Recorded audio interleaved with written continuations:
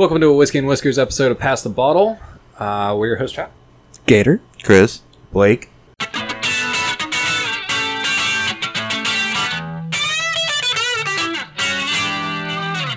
Ooh, I get to go first this time, right?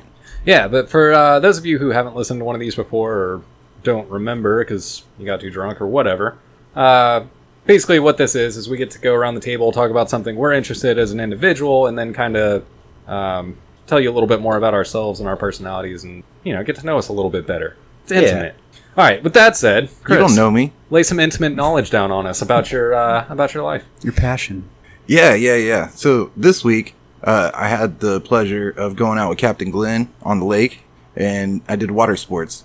And this is supposed to... Wait, like lake activities or like the porn category? Yeah, Like people peed on you? yeah. On the lake. Okay. Yeah, Blake swam in circles, you know? Yeah. Yeah. That's how it went down. Had a beer and a taco, right? And No, and so I'm getting older, you know, and it's been a couple of years since I've played lake sports, you know, since I got on a wakeboard. Never had I been on a surfboard before this week. And it reaffirmed that I actually like lake sports. And, you know, a couple days later I was pretty sore, hurting pretty bad, you know. But I didn't care. Like, this entire week, I've been trying to figure out how I can go back to the lake. Like, all week, it's been my main focus. I'm like, do I join a boat club? Do I buy a boat? Do I go, like, beg Captain Glenn again? What do we do here? You Definitely know? the best trick is to know somebody that has a boat and take their boat out. Yeah. Yeah. So I need one of you guys to buy a fucking boat already. And if you don't mind, get one that we can surf behind, because goddamn, surfing's fun. Yeah, dude, surfing is really fun. I really enjoyed that part. I did the wakeboarding thing too. It definitely hurts more than I remember. For sure. Also, there's not a way to wakeboard without just like full send. Like, you can't just... I don't know. I mean, I guess you can, but to me, like... Having been that person that can, like, jump a wake and do that kind of thing, like, my immediate reaction was like, all right, I'm up. I'm getting outside the wake. I'm going to cut in and see if I can clear the fucking wake. And I'm going to eat shit, and it's going to be the way it is. Yeah, and see, I could get to that point. I did not do that. I was the guy, actually, I never fell. I got up, I rode for a little while, and I let go. And I never fell. So, because the last time I went out, I fell and I face planted, and I was like, it ruined like the next couple hours of the afternoon, you know? Like, Can't drink beer after that, huh? took lake water in through my eye sockets, you know? I hadn't wakeboarded in probably a decade. And after getting up on the wakeboard and messing around for just a little bit, I was like, all right, I'm kind of over this. I can still do it, but I'm clearly not very good at it anymore. But I will say that the wake surfing is way more chill. Yeah. Like, there's way more just like relaxing, hanging out, surfing behind the boat. You're still moving. You're still having fun. I think it's easier to get up. Yeah, it surprised me. I thought it was going to be hard. I was like, it's not attached to my feet. What's going to keep it from just yanking out from below me, you know?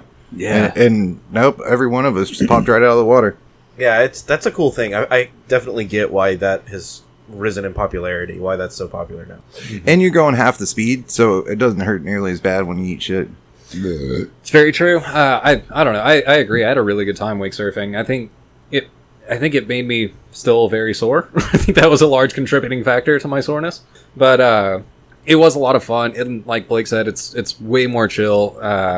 It's kind of thing where you can kind of get right behind the boat and somebody tosses you a beer and you drink beer while you're like surfing. Yeah, it's awesome. Yeah. Yeah. So I guess that's where I was going is. You get up on a wakeboard and you're like, all right, I need to fucking jump really far or something. You get up behind the boat on a surfboard and you're like, all right, I need to slam a beer. I need someone to throw me a beer. Like, that's the cool trick to do. Yeah. Yeah, and so I was sore after, but, you know, I have that total, if I did it more, then it wouldn't hurt when I did it. You know what I mean? Because you get used to it. And so now I'm actively trying to find a way where I can make that a thing that I do.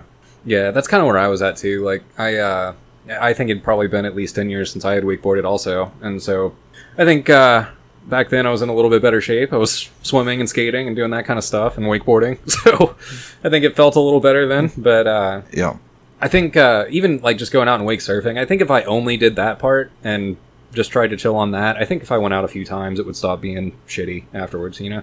Yep. That's I agree 100%. You'd work the kinks out for sure. I was amazed how sore on my I'm right-handed, so on my right hand, my stronger hand, my middle finger and my ring finger were so sore that I could like hardly close my hand, and it just like reinforced, or it just shows you like, oh, that's where all your strength is. Like that's where I was holding on, is more with those two fingers than my pointy or ring. It was those two middle fingers are what's holding all your strength. So what surprised me, and it went away relatively fast compared to like the soreness in my arms and stuff, but I had like my feet were sore, like the arches of my feet, and that kind of because a wakeboard, it's like strapped to your feet, so you don't really pay attention to like what your feet are doing. They're just in there, kind of floating around. On the surfboard, you're it's manipulating your toes, and my legs and feet were actually fine. It was, for me, it was only my upper back, shoulders, and arms. The actual like soreness the next day, it was all that, but like the day of, like when I got back into the boat, my feet were like cramping. Yeah, like, my legs cramp up for sure. When I wakeboard too, that's another contributing factor. The shape that I'm in, round right now. Even wakeboarding for like 5 minutes, I was like, my legs are all tired, my hips cramped. And I also have a sore spot on my knee, which I remember from back when I used to do these games all the time. Like, I don't know why my knee is sore. Not like sore, like, oh, my knee's sore, like I twist. No, like, I feel like someone hit me with a bat in my knee, and I don't know why or where or when it happened. That's just part of it. Like, sometimes you're like, oh, I got a bruise right here for no reason because you fell or the board hit you or whatever. I have to say, the group we went out with too, I was impressed. Everybody did everything. Everybody wakeboarded, everybody wake surfed. Yep. All successfully, at least to the extent that we got up and rode behind the boat for a while. Yep. And I was impressed by the group. And also, I think too, another contributing factor, I think it helps to have $100,000 boat. True. Yeah. That helps for sure. Makes it more pleasant anyway. It's really hard to wake surf behind a pontoon boat, probably. Yeah. Behind a bass boat, Yeah. I'm gonna try to wakeboard behind this bass boat. So do we want to bounce around or do we want to go in a circle? I don't care. You. How about we go you? Yeah, Blake's. Yeah, so I went down to the beach, I don't know, I guess like 2 weeks ago or something like that. And on my way back, I stopped in Goliad, which, if you don't know, Goliad is in between like Port Aransas and all that, in Austin, where we're based out of. So anyway, I stopped in Goliad. I went to what's it called? The Colonel Fannon's, the tomb of Colonel Fannin and his men. When Colonel Fannin, for those of you that don't know any Texas history, he's the colonel that was fighting during the Texas Revolution. He actually won. What battle was it? He won the Battle of Toledo Park. He basically got ambushed and he rounded up the wagons. He was on his way back to Presidio La Bahia or whatever at Goliad, and he got ambushed by the Mexican army. They circled the wagons and put the cannons out, and basically like did a last stand or whatever. Hell yeah! And they won. They did really well. And then the next day they took off and tried to make it again, and they ended up getting ambushed again. And basically they were moving slow because they were having all this move all this shit, and they got captured. So after that, they all got taken to the mission at Goliad, and then they were executed shortly thereafter. And there's some like Texas lore there that, there's a like Colonel Fannin asked that if he was going to get executed after watching all of his men get executed, he was like, look, if I'm going to get executed, I want all my belongings sent to my family. I want to be shot in the heart instead of the face, and I want a Christian burial. And they like stole all of his belongings, shot him in the face, and burned him and left him in a ditch or something just to be assholes. Mm-hmm. Yeah. So he's kind of like a Texas martyr hero or something. Also, if you've ever seen the red arm, the severed arm flag, anywhere, if you've ever like been hanging around in Texas, like barbecue cook-offs or NASCAR or anything that happens in Texas that rednecks are involved, you'll see the Colonel Fannin's battle flag. And then also like the later another general went out and found all of the bodies and buried them properly. And then even way later than that, they erected this big like monument to the massacre at Goliad, and that was also one of the battle cries during the Texas Revolution. Remember Goliad. Remember the Alamo, remember Goliad. So everyone knows of the Alamo, right? Right. Everyone remembers the Alamo. But outside of Texas, not everybody remembers Goliad. So it was just a real cool like piece of Texas history. There's also like there was a Mexican woman that was sneaking people out and saved. They call her the Angel of Goliad or something like that. So that was cool. Get to see her monument. Get to see like just looking at the structure. Like you get so used to driving down the highway and there's McDonald's and bullshit all over this, and dude, you're driving down 183 and there's a fucking like mission from the 1800s, like built out of stone with a tower and a bell, like a bell and you're looking at this wall and this door and you're like, dude, this thing is hundreds of years old.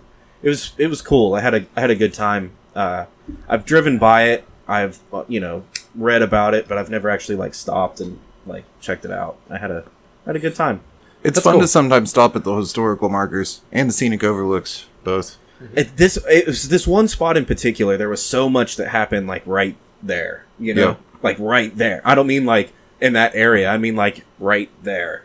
Yeah. Like so they fought a battle in that mission. They one of the first times they declared Texas independence was there at that mission. Yep. Then they were fought a battle right outside of the mission, and then they were captured and brought back there, and then they walked them out back and executed them. And it's all right there. You can walk to all the spots that stuff happened.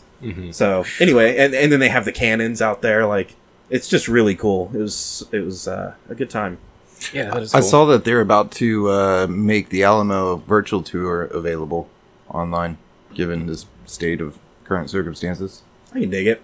I mean, that's not quite the same as like. I think that was another reason why it tripped me out so much. There was nobody else there. I mean, I could walk up and touch the wall that they built. There's no ropes. There's no. Yeah. You can walk around inside. You can touch it. Like it's history that you can touch. Yeah, yeah. And I thought that was really cool. I get it. So basically, what you're saying is we're going to continue to make fun of Gator for wanting arrowheads, but we're going to say that you touching the wall of Goliad's cool. I know. He's like, yeah.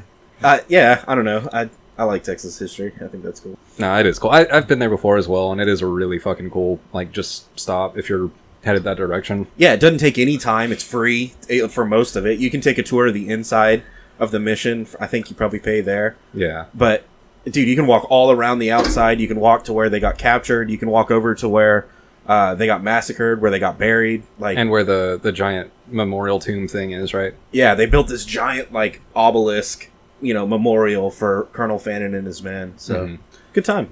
Wow, that's cool. If you're ever driving through Fredericksburg, I highly recommend the Nimitz Museum.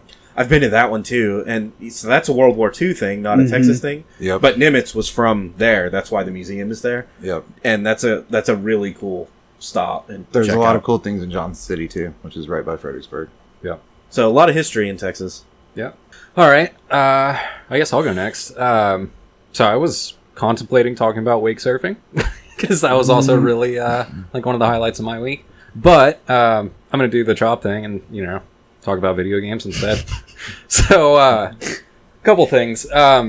First of all, we're going into this finals weekend of LCS. This will actually have happened by the time people hear this, but that's pretty cool. I've been following that. You're going to have to explain to people what LCS is. So LCS is the American League of Legends Championship Series. Okay. And basically the importance of this one, it's the summer split, and whoever the top 3 teams are from this split go to the World Championships and play against like China and Korea and Europe and all that, right? It's like football, but for gamers. Yeah. Sure. And it's just no timeouts. It's fucking huge, dude. Like, as far as a worldwide activity, like the World Finals last year, I think without Chinese viewership had like 200 million people watching. Wow. And then with Why China, don't we count Chinese viewership? Because with China, it's like 600 million. It's like 2.5 billion or something. Yeah, it like triples the amount whenever you include China. So they take the stats from both because obviously the majority of the viewership is there. Yeah, they never count China because they just right. Yeah, they're inflating their numbers anyway. Yeah. But anyway, so that's pretty cool. But another thing that I wanted to talk about was there's a new game that just came out. It's called Spellbreak. So it's another battle royale. I know. But anyway, the thing that kind of separates this one, it's completely based off of magic, right? And you have different like gauntlets that you can pick up, and they have different elements. So there's like earth, fire, wind, ice, poison, air, like all this shit, right? So what makes it fun is that each one of these has different... You can have two at any given time, and they interact with each other. So like you can make a giant windstorm and then zap it with a lightning bolt, and all of a sudden there's a thunderstorm right there fucking somebody up, right? Or like you can throw a big poison cloud and then throw a fireball into it and it explodes, and now there's like just a giant green fire everywhere. So it is this a like PvP? Yeah. Okay. Yeah, it's a battle royale. So it's oh yeah, you said that. It's missed it. squads of 3 is like the primary way to play. I think they're introducing solo and duo modes, but you're generally playing in a squad of 3, which makes it more fun because with a squad of 3, there's 6 elements, right? So you can equip 2 at any given time. If you do it right, your entire squad can have all the elements, and then you can interact in any way you want to, right? So that's the way I think it was made to be played. That's the way I've been playing. It's been really fun. It was out for like a beta, and I played some of that, but as of the 3rd of September, it's now out like as officially we launched this game, and it's free to play. Really fun, definitely worth going to check out. But last thing, gaming wise, that I wanted to talk about a little bit, and I think you guys can actually chime in on this, is so over the last like probably 7 years, I've been trying to platinum Kingdom Hearts. Okay. So for those of you that don't know, platinum trophies are like or Xbox achievements. It's the same thing. But platinum is like finish all the other trophies in a game, right? And then you get the final trophy for beating everything else. So for some games, it's just like 100%. Sometimes it's like, you got to play this game 5 fucking times to be able to get the platinum trophy, right? Because you got to play on different difficulties and do different challenges, or be good, or be evil, or whatever. Or if there's like a path that you have to take a different path, so now you have to beat the whole game again. It's like trying to get all the guns in Call of Duty. Yeah. But more so, because it would be like beat Call of Duty with this character or something, and then beat it with this character. Like you have to beat it multiple times. You can't just keep playing it to get it. Yeah. So like perfect examples are like certain games have good and evil. For instance, Red Dead is one of them, but other games have it too. There's trophies that'll be like beat the game with really good karma, beat the game with really bad karma. So you got to beat it twice, basically, right? Yeah. So it's shit like that. Anyway, what I wanted to talk about with you guys that I feel like you could chime in. Does anybody else have the like, I need to get it all. I need to fucking... Yeah. I need to platinum this game. Honestly, that's my demise a lot of times in video games, is I start a game thinking I'm going to beat it all, and so I'm going to be thorough on my run through, you know? I'm going to be efficient.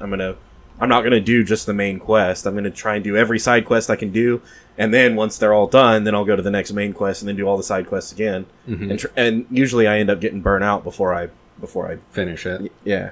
So I did this with a couple games. One was Fallout 3. Yeah. Obviously, I like went in and tried to do every single thing, and then anytime I played Call of Duty, I was doing the same thing. I would try to level up my guns all the way, you know. Which was sometimes 10th prestige or 15th prestige. Well, yeah, all of that. Max out the prestiges and max out all my guns. Like that was the whole goal, right? Mm-hmm. And so, but at the same time, I could never care about my KD ratio, because if I needed to, if I was down to my pistols and like these are the only ones that need work, then I'm gonna run around playing pistol games forever, and like my KD's just gonna go to shit, you know. Yeah. But also I could never worry about... Don't kid yourself. Your KD was going to shit anyway. I was getting there. I was just going to say, like, also, I couldn't care about KD because I was never really that good. But my kills per minute were off the chain, though. Yeah, that fucked me up a little bit, too, in Call of Duty, is I feel like I was just good enough to, like, hope for, you know, like 2.0 KD. So I'm like, oh, dude, I could be 5.0 if I just, like, really tried. No, I'm not that good. You know what I mean? I was just good enough to have hope to be, like, actually good. If you played a lot for the next year, your KD would be like 2.8. That's how that realistically works out. But they measure different things, though, like different analytics too. Like I guarantee that my kills per minute, my KPMs were higher than yours, and even though your KD ratio was a lot better than mine. Mm-hmm. Yeah, and that's a thing. And that goes into a lot of different games too. Like with, for instance, like Apex Legends, you look at any game, any first-person shooter where you're trying to kill other people. you can play the objective and try to win the game, or you can play for KDA. And players who play for KDA might not be contributing as much as somebody with a lower KDA because they're playing what they need to play to make it work, you know? Yep. Yeah, I always hated playing the Call of Duty modes that are objective based. Because I'd be like, dude, I'm out here fucking up my KD so that I can play objective with you guys. And there's other motherfuckers that are just like, nope, not doing that. Yeah. So hang out up here and snipe. And I liked objective-based stuff because I did well at that a lot of times. So, yeah, that translates over. But anyway, back to what I was talking about with trophies and things like that, man. It's hard for me to just be like, no, I'm going to pass up on this thing that's happening in the game so I can go finish this fucking game. Yeah. And, like I said, I just finished Kingdom Hearts. That's, I think, my 6th platinum maybe ever. But, dude, it was like over the span of 7 years. Like, I had to beat the game fucking multiple times. And for that one, it was more like, there's things that are like, hey, you have to beat the game in less than 12 hours, and you're not going to do that on the hardest difficulty, but there's also a trophy for the hardest difficulty, you know? Yeah. So sorry, I want to jump ship here because we're talking about game stuff. PS5, we're in September. It's about to release. How do y'all feel? I feel really good about it, honestly. I feel good about it, but I feel like that's branching out far enough that we could talk about that in an episode. All right. Okay. Because next-gen console's a thing. Yeah. But anyway, yeah, I'll pass the ball, Pass the but ball? that's what I wanted to harp on. Well, it looks like I'm up. I'm going to switch gears a little bit. Go a little bit more organic, I guess, in the conversation. Okay. I want to talk about hunting. All right. Now, Tis the season. yeah, Yeah, September 1st is opening day of dove season. it's a good time of year. Now, definitely want to preface this with it. I am not a hunter by any means. Definitely have aspirations. Throughout my, I guess, growing up, I never had like much opportunity to do it outside of shooting stuff in my backyard with a BB gun, which is warming up pretty close to it, you know. So is that where you're going? Is just you'd like to get into hunting? Yeah, but like what I wanted to talk about more specifically was like different means of hunting, right? So you can go with a rifle, you can go with a bow, You go with crossbow. crossbow, sure. You could go, Shotgun. You can stalk. You can climb a tree. You can. sure, yeah, and I guess it's all like I'm looking at it based on like weaponry, or like whatever you have as your tool. So you have a gun or a bow. You could even go hardcore and have like a spear or an atlatl, or you could do the really hardcore thing where you do persistence hunting, where you like run down the animal and stab it when it's like dead. Is this getting to where you want to stick a hog? Because I'm going to advise you to not do that. Yeah, and I don't know anybody in the U.S. And if that's something you want Whoa! that has chased a motherfucker down and stabbed. Listen to this. I actually do know people that kill hogs this way. And if you are interested in that, I could actually set you up. No, Chris. He's talking about like you chase an antelope across the plains of Africa until it just passes out from exhaustion. And then you like go stab it because it's like not going to move. Oh yeah, that's dumb. You better have a 4-wheeler. But that's how people did it for a long time. And I'm sure that like Native Americans and stuff did it that way too, at least in some capacity. Now, you can still go up to the mountains and stalk an elk and spend a week up in the mountains. But see, again, that's different. That's trying to get an opportunity to take your shot. And that's difficult. Like, that's hard enough. That's what I'm saying. Yeah. There's different difficulty levels with each one, you know, because there's like I think about deer feeder sitting in a shed, and then you have a rifle, and it's like it's kind of. There's a lot more to it, though. This is something I wanted to touch on. There's so much more to it. It's because after you kill the deer, then you have to do something with it. Then you have to go through the process. And pulling the trigger and having those emotions is one thing. Like when you kill an animal for the first time, you know, that's one thing. Cutting that deer open and spilling its guts out onto the ground is a whole nother fucking thing. You know what I mean? And so there's more to it than that. What I would advise is if you have aspirations to start hunting, start with something like dove. Go dove hunting, because dove hunting is the most casual hunting that you can get. It's super casual. Duck. It's duck. I want to talk about duck, but I want to close on dove first. Duck or dove, you know, both are pretty casual. Whatever.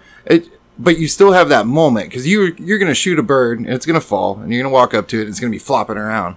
And you have to grab it by the head, break its neck. Finish it, yeah. You know what I mean? And that's, you have your first. With bare hands, you killed an animal.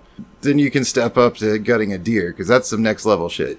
So I've shot a deer before, to be fair, and gutted it and everything. I mean, I've been to that level before, but okay. I thought you were just new. No, it's just like I've been just really looking at the different ways of doing it, and I guess the challenges with each way. Yeah. So I don't want to take away anything from the hunters that sit in a blind and shoot a deer. No, there's a lot of work that goes into that. Yeah, and I'm not trying to either. I think people want to relate it to some kind of like bloodlust or something, and I promise that's the last emotion that you go through. Like, or that's not even an emotion that you go through. Right. More than that, there's like a connection to preparation nature. and work and like you learn how the animal's patterns and all that. Even with blind hunting, and you gotta get up early as fuck. You still have to learn that animal's patterns, and you still have to figure out what attracts them, and you still have to go out and like. And even with put feeders, in the labor. With feeders, you got to go out all summer long in the heat and fill those feeders. Because if those feeders aren't full all summer, when you get to hunting season, ain't nothing going to be coming to it because they don't know what's going off. But even more than that, and I know everyone in this room knows about this, but I'm more talking to the listeners. That moment when you draw or you get your rifle up to your shoulder or whatever, and you're about to take your shot, there's like a moment of there's an adrenaline rush. There's like respect that happens. There's like all these emotions, and you almost have to like silence all of these emotions and shut out everything else, and it's just you and that animal in one moment, and you and the animal experience it together, and it's your breath. It's pretty powerful, and I feel like anybody that has ever eaten meat and then is also like fuck hunters, dude, you can never, you have not experienced that level of respect. How can you judge? You know, right. You can let someone else, zap fucking pigs all day long or shoot cows in the head with a nail gun, and you'll eat that shit all day, but you've never like appreciated or felt the adrenaline dump or the excitement wears off, and then there's like a holy shit, I just took a life that you have to process. Mm-hmm. It's a really powerful thing, and it makes you more connected to the animal that you just killed. And then you eat it. And then there's a whole nother level of like, okay, I'm not going to waste this because I appreciate what this animal had to give for me to live. And it makes you more connected to just your, like, the earth. Cause you're like, it makes you realize like that it really clicks in your brain that animals have to die for me to live. Something has to die for me to live. So again, there's never been a bloodlust moment, and not in deer hunting. So where I was going to go though was duck hunting is kind of a cross between like you've got your dove hunting that's just if it flies it dies, you shoot everything, right. And you're hanging out like with your friends and you're drinking beer and you don't have to hide, you don't have to wearing camo, sitting in a lawn chair. Yeah, you just sit in a lawn chair in the middle of a field. That's it. Drinking beer, yeah. You're being loud, but duck hunting, there's something kind of in between. And I went on a duck hunt one time. It was a guided duck hunt. We went out in a fan boat. So you got a shotgun. You have to use special shot. You can't use anything that's gonna like fuck with the water because you're shooting over water. Okay. So you have to use a special kind of shot. And then we had a dog. We had a fan. So riding out in the fan boat was cool. Having the dog go retrieve them was cool. But then there's the guide put out all these decoys, hundreds of them. And then he had a bundle around his neck of duck calls. I mean, 25 different duck calls that they make no sense when you're looking at them. You're like, how the fuck is he going to know which one to blow? And then every one, he does it in a different way. Bloop, bloop, bloop, and this one, and then that one, he's like, wah, wah. Like every duck call is different in how you blow in it, as well as like the sound it makes. Right. So this guy is so good and knows the animal so well that you're looking up there and you're like, is that a duck? And he's like, oh yeah, that's a, this kind of duck. And you're like, okay, can we shoot? And there's rules on how many you can shoot of each one, how many you can bag. So if you shoot too many of one, you're kind of in trouble. Like you're not supposed to do that. Yeah. But he knows it. So some will pass over and you've already got your bag limit of those. And he's like, nah, it's usually, they just look like specks flying in the air. And he's like, nah, you don't want to shoot those. You need to wait. And then another one will come, or another flock will fly over and he'll start calling them. So you're hanging out there in the blind in the middle of the bay. You've got your dog, you've got your beer. You're not really like being quiet or any, you're just hanging out, just like dove hunting. But then you see those ducks, and he's like, all right, everyone shut the fuck up. And then everyone gets down and gets quiet, and then he calls them in, and they do this big circle around you, way out of your range. They do this big circle around you, and then they fly down to land on all those decoys. And they fly right in front of you, and right before they land, there's a moment where they, like, kind of stutter. Slow down, yeah. And that's when you shoot. And so and then right after that, it's, all right, now we've shot a bunch of duck, my adrenaline's going, the dog's out there running and barking and picking up bringing them back and stuff, and then you're hanging out again, drinking beer, and then it's like a perfect cross between, you get the quiet and, like, adrenaline thing going of the anticipation, I guess is the best word. Yeah. But then you also have, like, the casual nature of hanging out with your friends and shooting guns. It's a cool experience. Jackrabbits is pretty casual. Yeah, get as drunk as you can. And I've shot rabbits and stuff like that. 8 rabbits, shot snake, shoot off the roof of a moving vehicle. Hell yeah, that's the only way you do it when it's pitch black outside and you got headlights. Yeah, actually, the jackrabbit hunt was one of the funnest hunts I've ever been on. Yeah, that's a cool topic. I'm glad you brought that up. There's a lot to unfold. Like, we could talk about that for another hour. Then there's bow hunting is a whole other thing. I realize there's so much to all of it, and like. That was the thing we didn't even touch on, but I wanted to at least mention was that I lived with this guy for a little while, and I think he was from Ohio, I think. But rifle hunting is illegal there. Shotguns. Yeah, it's either slug, shotgun, or bow. Yeah. There's no rifle hunting. Yep. Wow. Yep, it's definitely different in different states. And did you know that hunters, people that apply, the number of people that apply for hunting licenses every year makes U.S. hunters the largest army in the world? Wow. I do know that hunters do more for conservation than any other group, like hand over fist, like time exponentially more. The funds that go into buying a hunting license, also the hunters themselves, like, dude, these are the people that are like, no, we can't get rid of this forest. This is where I hunt. Yeah, we have to keep the land. No, we can't just go out here and build a subdivision or wipe out a whole bunch of deer. We can't just shoot indiscriminately, which is the rap that hunters get. And because they're the ones that want the big deer. Like, they're the ones that are doing the herd conservation and just like making sure that everything stays right and appreciating nature. Hunters are the hogs, the invasive species. Hunters are the best conservationists. Yeah, agreed. Yeah, I've been thinking too, like, about. So around here, there's hogs, right? And there's deer. And, like, shit, man. I'm really intrigued about the, like, you got to do it with the animal. You know what I mean? Like. What? So rewinding back a little bit, because we went hardcore. Like, we're talking about modern technology, shooting guns and stuff. There's something intriguing to me about, like, getting close to an animal and then not knowing you're there. And then killing it with not a gun. So I know a guy that charters hog hunts where it's knives. So, like, yeah, he won't give you a gun because he sends his dogs in, and the dogs fucking get him stuck, and then you go in there and make it happen. You go in with a fucking knife and have to kill this thing with a knife. I've seen that, and like, I think bow hunting though is what you need to look at. So, like, I would never go after a hog and like with a bow and arrow. Yeah, like, that's not a thing. I'd go deer hunting in that way. You know what I mean? Try turkey with a bow. That would be something like that. Yeah. So turkey are notoriously, like, they're sharp, they're fast, and they're notoriously elusive. Yep. So you have to think of everything from the way the wind is blowing to your camouflage to how you smell, and you have to get close enough to use a bow to dispatch it. Yeah. And that is.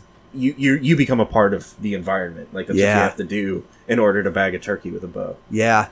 Yeah, even to think about, like... You can always go to Lakeway where you can hand feed a buck. You know, you got like an 8-point, like, just eating out of your hand. And then really think about if you want to stab that motherfucker with a knife. Because that's some scary shit. Man. That's some shit, though, man. And that's the thing, like, with the persistence hunting is, like, when you run that animal down, it's not moving because it's exhausted. And I think it's like a... That's some old school shit, though. I don't think you can do that here. So, I think... Or shouldn't. Both. You'd have to have an area you could do it in. You know what I mean? Yeah, you'd have to get out in West Texas or somebody would have to be like, have fun chasing deer around all day, you idiot, you know? But you're like, okay, cool, thanks, dude, you know? You probably wouldn't have much success, but it's a thing. Like, scientifically, people are better at running than animals are, you know? For distance. For distance. The lack of fur, the sweating. We use 2 feet versus 4 feet. Except dogs. You Yeah, can but run down a dog. you're not can gonna run down a dog. You're gonna lose a turkey, or in Texas, you're gonna lose a turkey or a whitetail, or any kind of deer. They're gonna disappear, and you're not gonna be able to keep tracking them. You're not gonna be able to keep chasing. Or they're going to them. run through a mesquite bush, and you're going to be like, That's the thing, though, is like you'd have to get good at tracking the animals. You'd have to develop your skill in that way. You know what I Or mean? you're going and hunting like sheep or something. Yeah, there's sheep. Yeah. But dude, then you're gonna break an ankle and fall off a cliff. Like you can't just chase these motherfuckers. This like, isn't the African cliffhanger savannah. Like this is some real shit. No, it's just cool, man. I think there's a lot to be said about that. That's a whole different type of thing, man. That's like true physical might against another animal. You're outdoing them physically to the point where you're like, look, bitch, I got you. I'm gonna kill you now. Thanks. It's different from I lined you up in my sights on to pull a trigger, you know? No, see, I feel like you're not giving it enough credit. Dude, if you shoot a turkey with a bow, you're an elite level stalker, hunter, what is it? A hunter, predator. There you go. You're an elite level predator if you can shoot a turkey with a bow.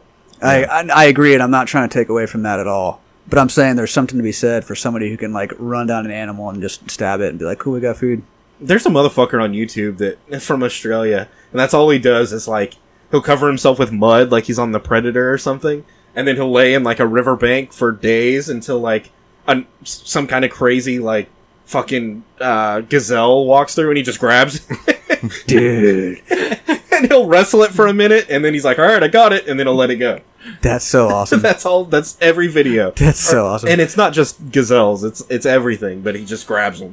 Like, Fuck, dude. It's pretty extreme. props to that guy. Yeah. Hell yeah. All right, enough said. All right, guys, the Whiskey and Whiskers website is up. It's whiskeyandwhiskerspodcast.com. On there, you can find links to all of our social media, including Facebook, Instagram, and Twitter, and links to everywhere you choose to listen, including Spotify, iTunes, YouTube, Google Play, and your favorite podcasting apps. Go check it out. We got new episodes every Monday, new content all the time. We'll see you next week.